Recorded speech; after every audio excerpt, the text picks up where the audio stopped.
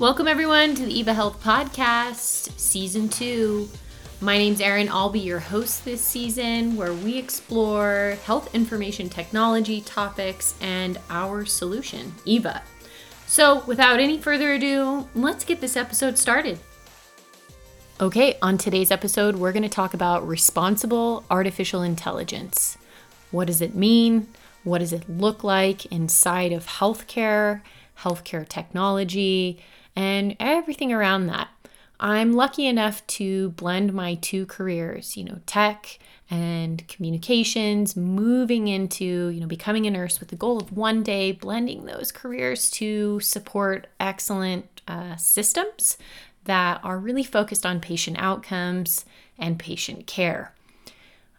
Here I am at Eva Health, a company that has spent the last 20 plus years really, in research and development in creating a tool to not only support the independent medical practice, but a tool that utilizes responsible artificial intelligence to promote better patient outcomes.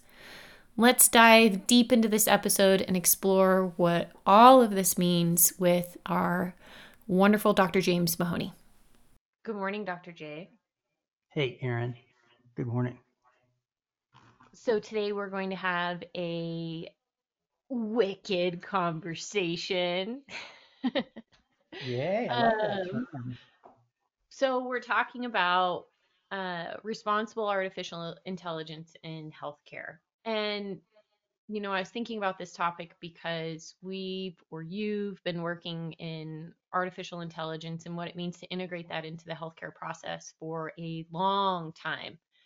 And, ChatGPT, AI in healthcare, Google, IBM, lots of people are working on artificial intelligence. And it's really coming into kind of, I would say, modern conversation. So people are becoming more familiar with it. It's a couch conversation now. I experienced that at a family dinner a few months ago, Right.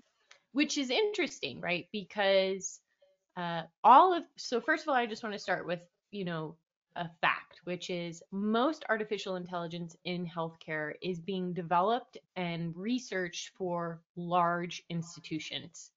There is nobody that I've been able to find or that I know of that is using artificial intelligence, making it totally accessible to a small independent practice.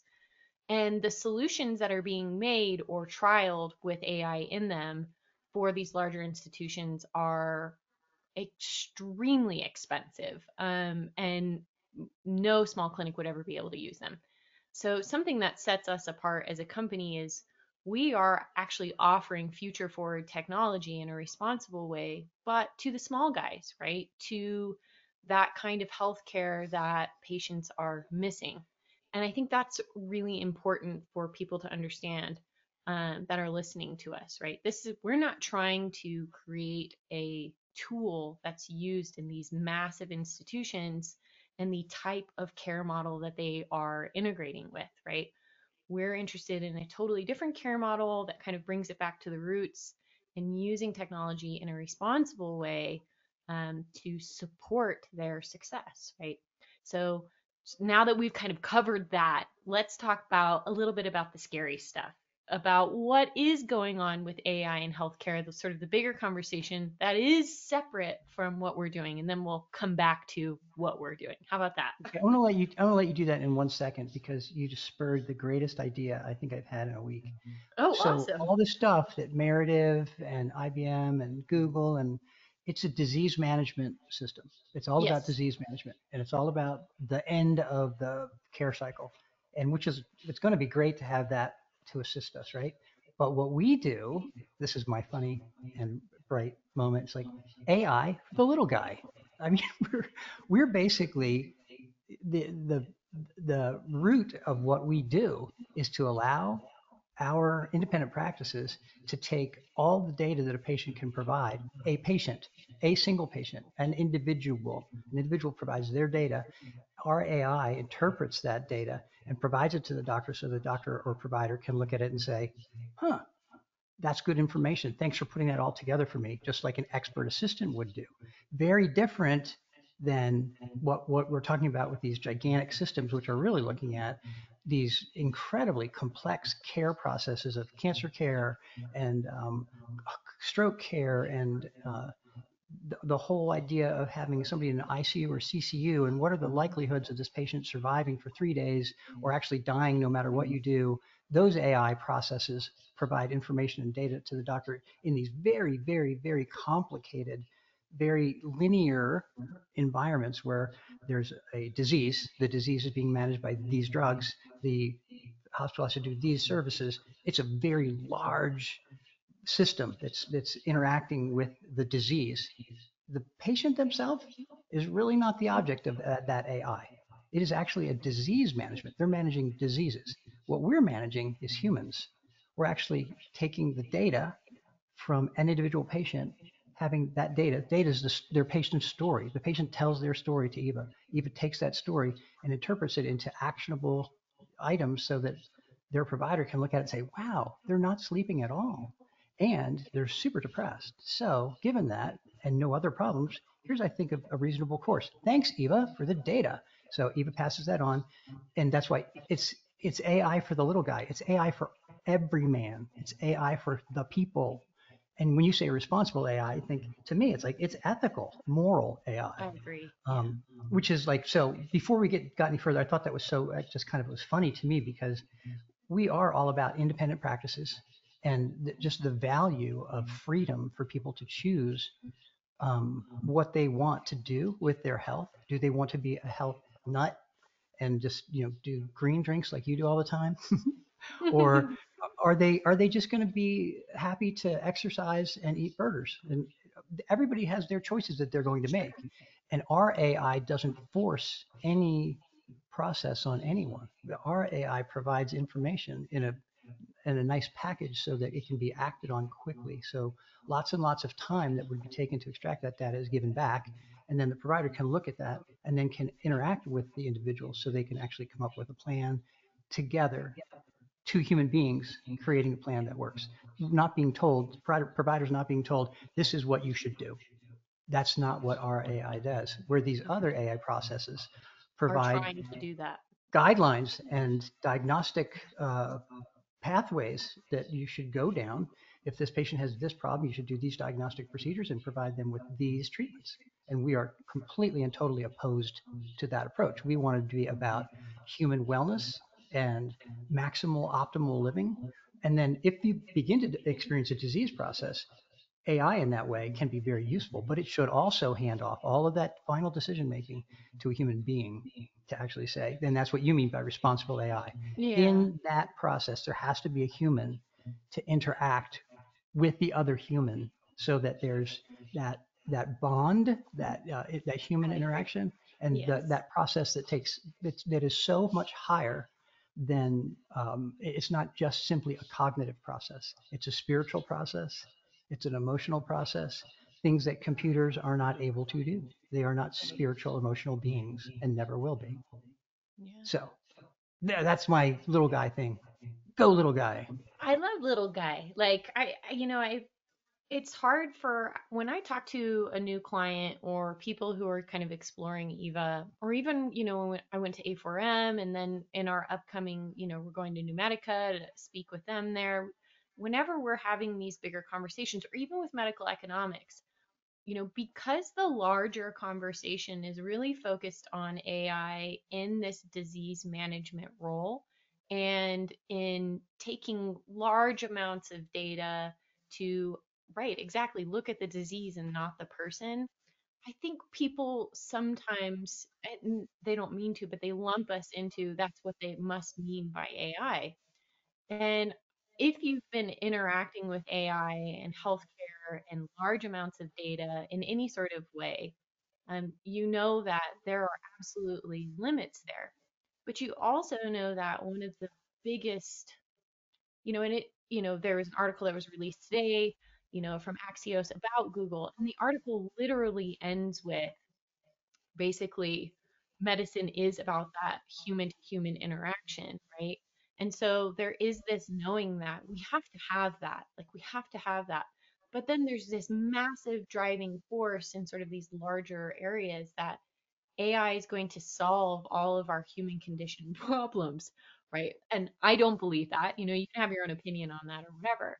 But what I do believe AI can do for us, and specifically the little guys, is make it so that we can be competitive in a market, not driven out, and we can actually continue to focus on Yep. patient-centered care. Well, see, I think that part is clearly the sweet spot for Eva because I what agree. I know that we do every day because we're the benchmark practice and we see patients every day in all sorts of situations.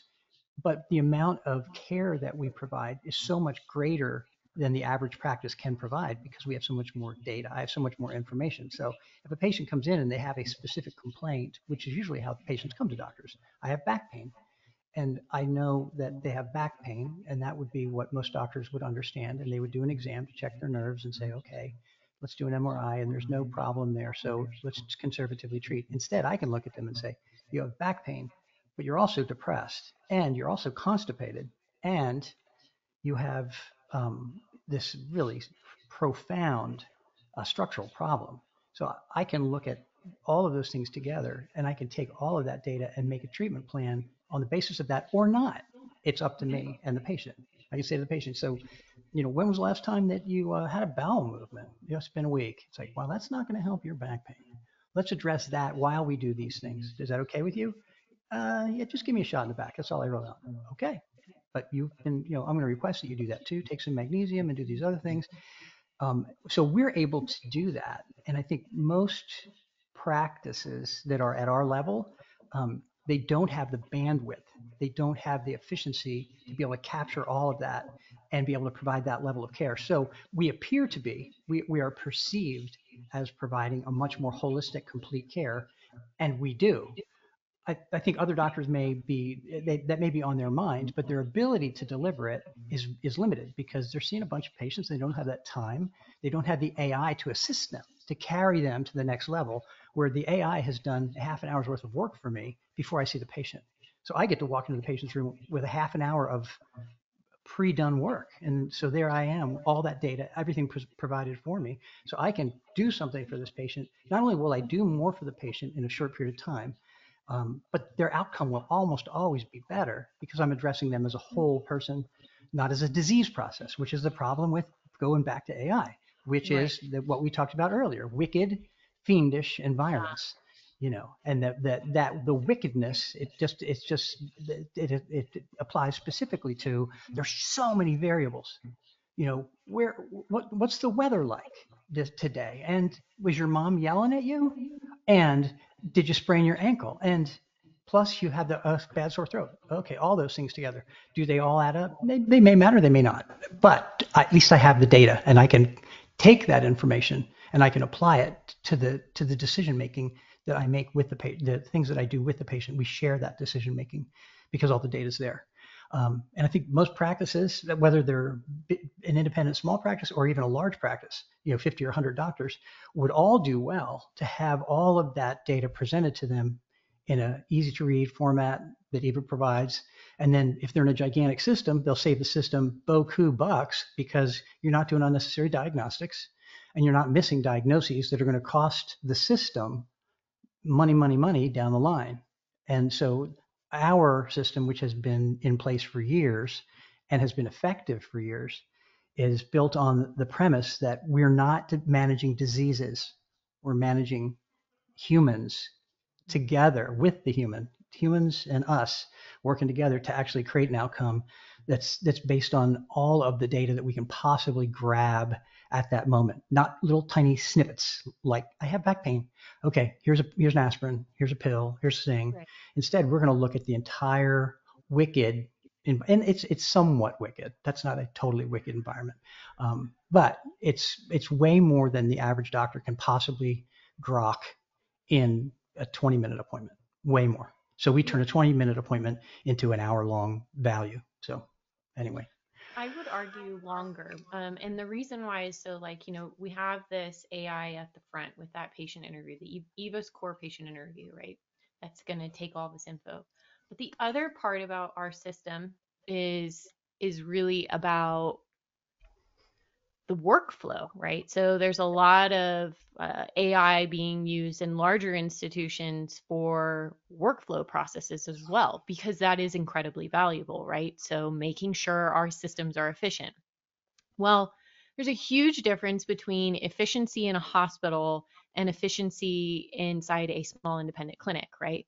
But if you actually strip it down to basics, they are very similar. They can Agreed. actually be the same thing. I But totally agree. because you've basically went the moment that you bring in, healthcare insurance and sort of if you're going to do reimbursement, if you're going to contract with insurances and all of that, you complicate that process significantly, not only for your operations, your overhead, and all of that, but also for the patient and the care model, right? When you strip that away and you offer a direct contract with the patient, you agree on price and care plan and all of that stuff. What you do is you bring it back to its basics. And so you're able to be more efficient, but it's still a lot of data, a lot of clinic information, like the practices information, your vendors, who you're ordering products with, supplies, all of that, how much time you're spending in the room. There's still all these operational data points that you do have to consider. And you do have a time limit, right? There is a time limit on the day and how many people you can see and how good your care model is, what kind of care you want to give. With our system, what's so fascinating and why I was so attracted to it was it's the only system that I've ever seen for the small guys that's actually doing like managing all of that operation stuff for you in one element. And that's smart technology right there. So the AI sort of continues through that, but it's responsible because it's guided by you in the setup process, like you in your clinic. What does your workflow look like? Basically, Eva's asking you all these areas to fill out your information and then asking you, hey, do you want to connect this to this to this? And you go, yeah, I do. That sounds great. That's what I do. And that's invaluable. I think because people have never seen anything like that before, unless they've worked in larger institutions where they're sort of playing with that idea, they Hmm. don't understand the value, like the return on investment for that. So I think the amount of time you're actually saving isn't just from the interview. I mean, you're saving so much time efficiency wise because your whole workflow is set up, customized to you and the type of care you're giving in your office between you and a patient, right? That's priceless to me. Yeah. Well, it's as you say, I will stand corrected. So the time that you spend that you would consider FaceTime with the patient because of the interview that Eva does, because she does such a good job connecting with the patient. She connects with the patient and gets all this stuff that would come in an interview and then provides it. That part saves, it depends on how much of it you use or how much matters, say 20 minutes to an hour, sure. But the other part that you brought up, which I just kind of, because it's not part of my daily concern, Sure. it's become a non-issue. I Yeah. don't even deal with it. I actually did a house call yesterday. I have a lady who's super sick and she's in a lot of pain, so she can't come to the office. And she's been a patient for a long time. And her daughter's taking care of her, and she was going to come to the office. I said, "Don't do that. You're only a half an hour, 20 minutes away. Let me come see you." And I made a house call. On my way out the door, I had to get IV supplies and some meds and stuff to take on the house call. I don't even think twice if it will be there because Eva manages all the inventory. And we know that if we're short on anything, Eva will alert, and I don't have to concern myself with, do we have the stuff? Is it there? I don't ever have to worry about it because Eva manages all that. I also know that Eva's got a workflow interaction that is a home visit. And that home visit has elements that when I go and do a home visit, which seems like it's, oh my gosh, that is a gigantic chore. The drive is, I mean, the drive's it's 40 minutes of there and back, which that's time. But the value to the patient is inestimable. There's no way you can put a dollar figure on it or whatever else. But that actual process is encoded into Eva. And all of the components of a home visit are already there right in front of me. I don't have to noodle it. I don't have to think, okay, so what parts don't do I? Everything's there. I brought an IV pole and the IV solutions and the meds that I needed and did all the stuff I needed to do and came back to the office. And it took me about 2 minutes to document the whole thing. I don't even think about that time saving that's there, which is probably, I don't know, probably an hour or two every day of trying to figure stuff out. And then when you eliminate insurance from I don't spend any time with billing and coding as well. Well, how am I going to do this visit and get paid for it? I don't think about that. I'm providing a service that's worth kind of an infinite amount of money. And I expect, because the patient and I have an agreement that they will pay for the work that I do, I'll get paid and I won't rip them off. I'm not going to be unreasonable. I think it was $500 for everything, which was very kind. And doing a house call is kind, but not having any hassles about it. I don't have to worry about, do I have the supplies? That is beautiful because it doesn't even come to mind. It's not even part of my thought process. I don't have to worry about that or think about that anymore. And I haven't had to since we've instituted all of Eva's administrative elements that are all in there. And as a small practice, we only have 5 employees, 6 employees.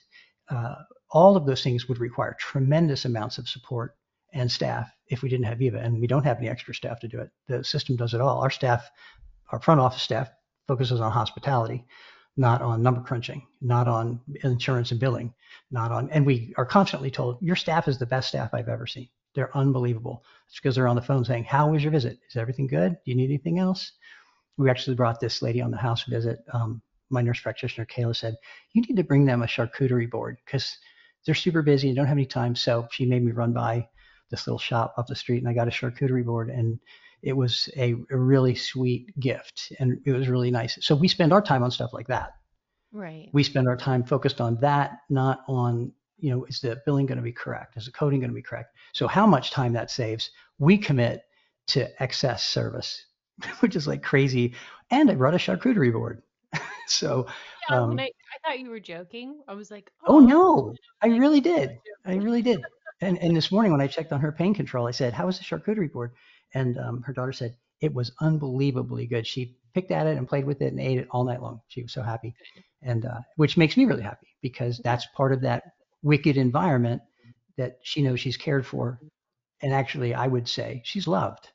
And, yeah, I agree. Yeah, and that's a big deal. And that's a very healing environment. And Eva helps create that because I have the time to do that. I'm not right. so busy with administrative nonsense that I don't have time.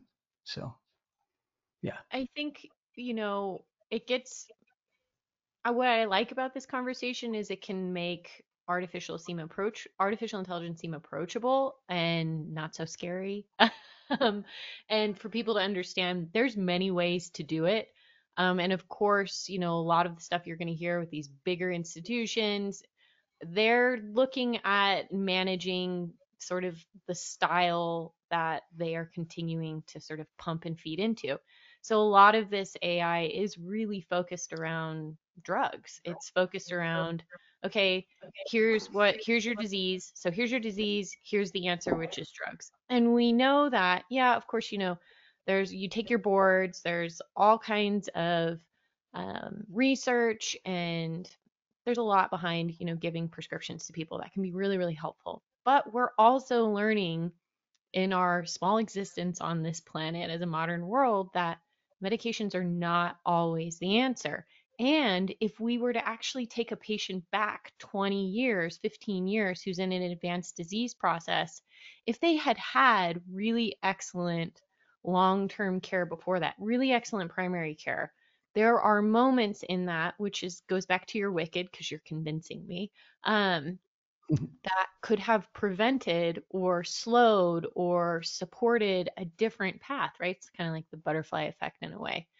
So, I mean, there's a really big difference between hospital care and primary care. And a lot of hospitals are trying to like bring and absorb all of the primary care and sort of force that model of hospital care into primary care, into preventative, into all of that. And it just doesn't compute because it's different. It's totally different. Primary care isn't about is not only about disease management. It's so much bigger. And that's why, I've always believed our primary care doctors should get paid the most because they are the artists of the medical world. They are looking at so much more information. They're thinking before we get to this extreme point. Disease management is in there. And I love that, Eva and the EvaCore interview in particular allows direct primary care. It allows whatever type of medicine you're practicing, right? Even if you're just basically doing only hormones, like that's it. You just see a few patients, you're only doing hormones. Or maybe you're doing sports medicine, right? You're doing injections and that's it. It allows you to see that patient's story so that you are way ahead of the game as far as disease monitoring, right? But it also allows you, if they're in a disease process, to see all of these other factors that are contributing or maybe making that disease process worse.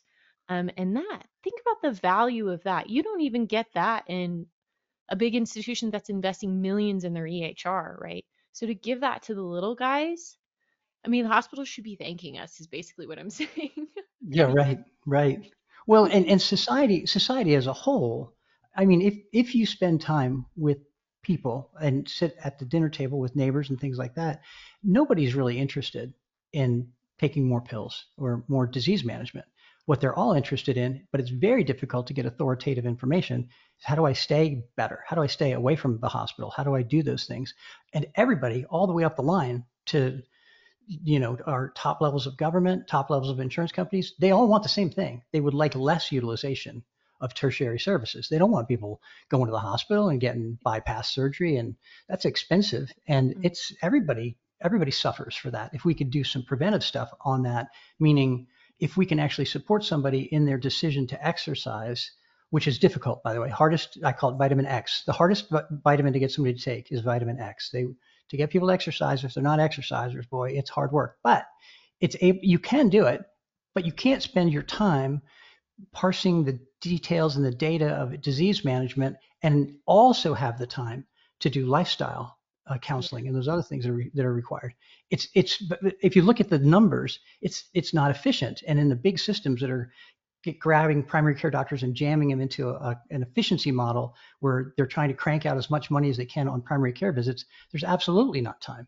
Though the request is there, that you need to do lifestyle counseling too.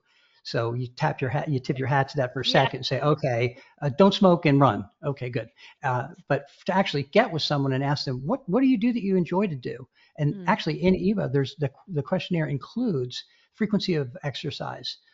And then that lifestyle stuff that's in there, it's a guidepost. So you can tell with a patient, is that someone who needs that counseling? Can I focus and target my office visit to that specific need? And yes, you can. And it's a luxury that patients and doctors get to enjoy in the EVA environment that doesn't happen in this other environment where it's disease management. You have a high cholesterol, you're taking your statin drug, your cholesterol's at LDL's at 70, you've met the target, check, your blood pressure's good, check, have a nice day. But the exercise, because that's the number one thing we know that changes all the statistics on heart disease. We know that for sure, but they've left that out because, and then that they're out the door. And having a piece of paper that says, and by the way, exercise, people put that paper in the trash can on their way out the door. And that's just how that works. We know this for a fact. It just doesn't work. But when a doctor actually sits with a patient or a provider sits with a patient and says, hey, let's go through that. Let's talk about what really does work for you. And they have enough data that they can make a good decision to look at the patient and say, this patient definitely needs this counseling. They do have a heart risk score, which shows up on EVA, heart risk. And they have very low lifestyle intervention score. They're not working out. They're not doing anything to take care of themselves specifically. So to offer that to a patient, and pretty much people take a few reminders. It takes a while, but people do get there.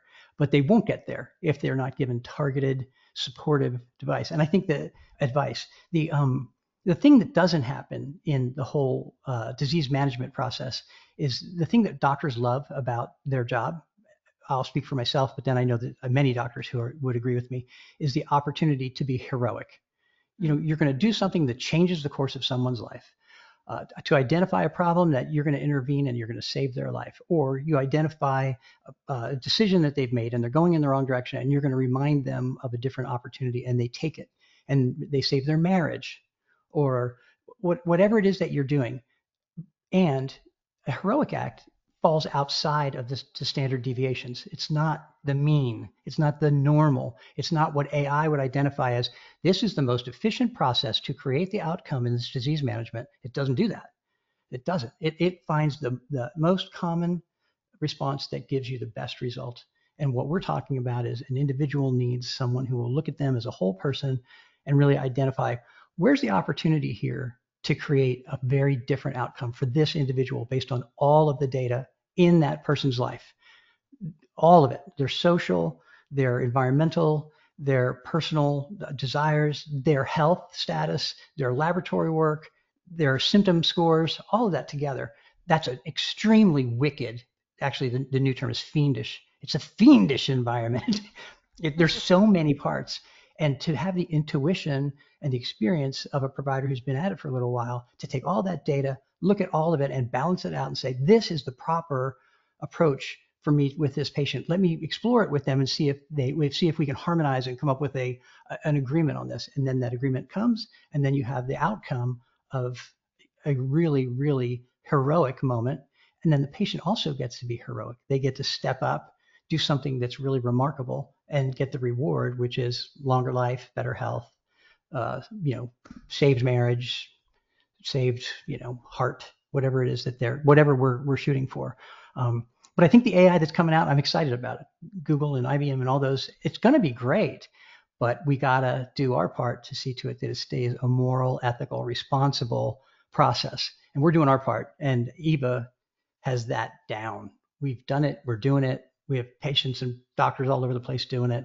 And I want to invite anybody who's interested in that, pursuing AI from that angle, give Eva a look, because it's the thing right now. We're there already. We're not pie in the sky in development. Right. We've been doing this. We have practices that we're licensing to, and they're doing very well. And we're growing, and our AI is continuing to evolve along that line where we respect the capability of the interaction between two human beings as a provider, a healer, and a patient to be able to create a much more exciting and complete outcome. I'm not managing their disease. I'm offering them life. And to me, that's the ultimate goal. And I find that's heroic, that act. What I'm hearing is, and sort of like a little aha moment for me, is really the idea and what Eva's core interview is doing, and then the whole operational process is assisting you in being heroic, right? She's allowing you, she's giving you the opportunity to be heroic by taking away lots of administration and documentation and right. like, a lot of the logistical stuff. Well, and the unheroic stuff. The unheroic stuff. It's like, boring. Yeah. I'm pushing paper around all day. Yeah. I mean, I'll be honest though, like when you bring on Eva, you do have to answer some of those really boring and annoying questions. Like you do have to say, who are your vendors? What's their email? Blah, blah, One time. Yeah, one time you do it. One time. And then you are set up. I mean, that's the part that's your part of adding the responsibility in there, right? So it's sort of like, this is how we make it responsible. We're asking you this, and this. Yep. Okay, cool. One time, done. Like that's amazing to me. But I love the system. I loved using it. So well, I think we've done a pretty good job of exploring, what AI is in healthcare and sort of these larger environments, sort of the bigger conversation, and what we're doing and what we've been doing, which is we've already had that ethical conversation dilemma in our head. We've already addressed it. We've been doing this sort of model of responsible care, responsible AI integration to build that relationship between the provider and patient for a while. And I'm hoping that as the conversation tips that way more in sort of the bigger sphere, right? So social media, all that stuff, that people start hearing, hey, there is a way to do AI that empowers the provider and the patient. It doesn't take over this process. What it does is it assists you. I'm not sure there are going to be a lot of people who actually build systems to do that, though, right? Because it's hard to do and it takes a long time. It is. Well, and as you say that too, I think that there's that really cold, sort of mechanical, steely thought behind AI is going to take care of me. That's who's going to be my caregiver. versus this that we're doing, which it's, and it just sounds silly, but I like that. It just came to mind, sweet AI, where it's it's assistive. It comes alongside. It's like Clara Barton. It's like the nursing Yeah. role, that caring, considerate. Here's all the stuff that you need to take care of the patient. Boom. And then the healer, the human individual who's involved, the provider, the NP, the PA, the physician, uh, the DC, the ND, all of the people that are now part of our healthcare universe, it's handed off to them to interact with the person, with the individual, and say, "This is the story that I've been given. I really like your story. I think your story could be better if we did these things. Can we make your story a little different? Can I be part of your story?" And then you go down. That's sweet AI. That's that. Ooh, that's really good. That's super helpful. That's And so if we helpful. if we can get people to that point where they see that the AI as really their friend. So, Yeah. friendly AI, responsible, I think is a great word, because with that at the root of it, we have to be responsible. But anyway, I really appreciate today's topic. That was really fun. Yeah, it was. Well, Fires me thanks so up. much. Yep. I Yeah, will baby. see you on our next one. Have a great rest of your day. Okay, you too. All right, that's it for us today. Thanks for joining us. Season 2, talking about responsible artificial intelligence. I hope to talk to some of you in the near future if you're interested in checking out Eva, having a conversation with me, exploring options for your independent medical practice.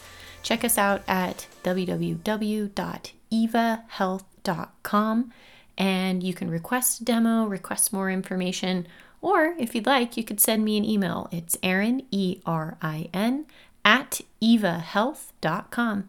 All right, see you guys on the next one.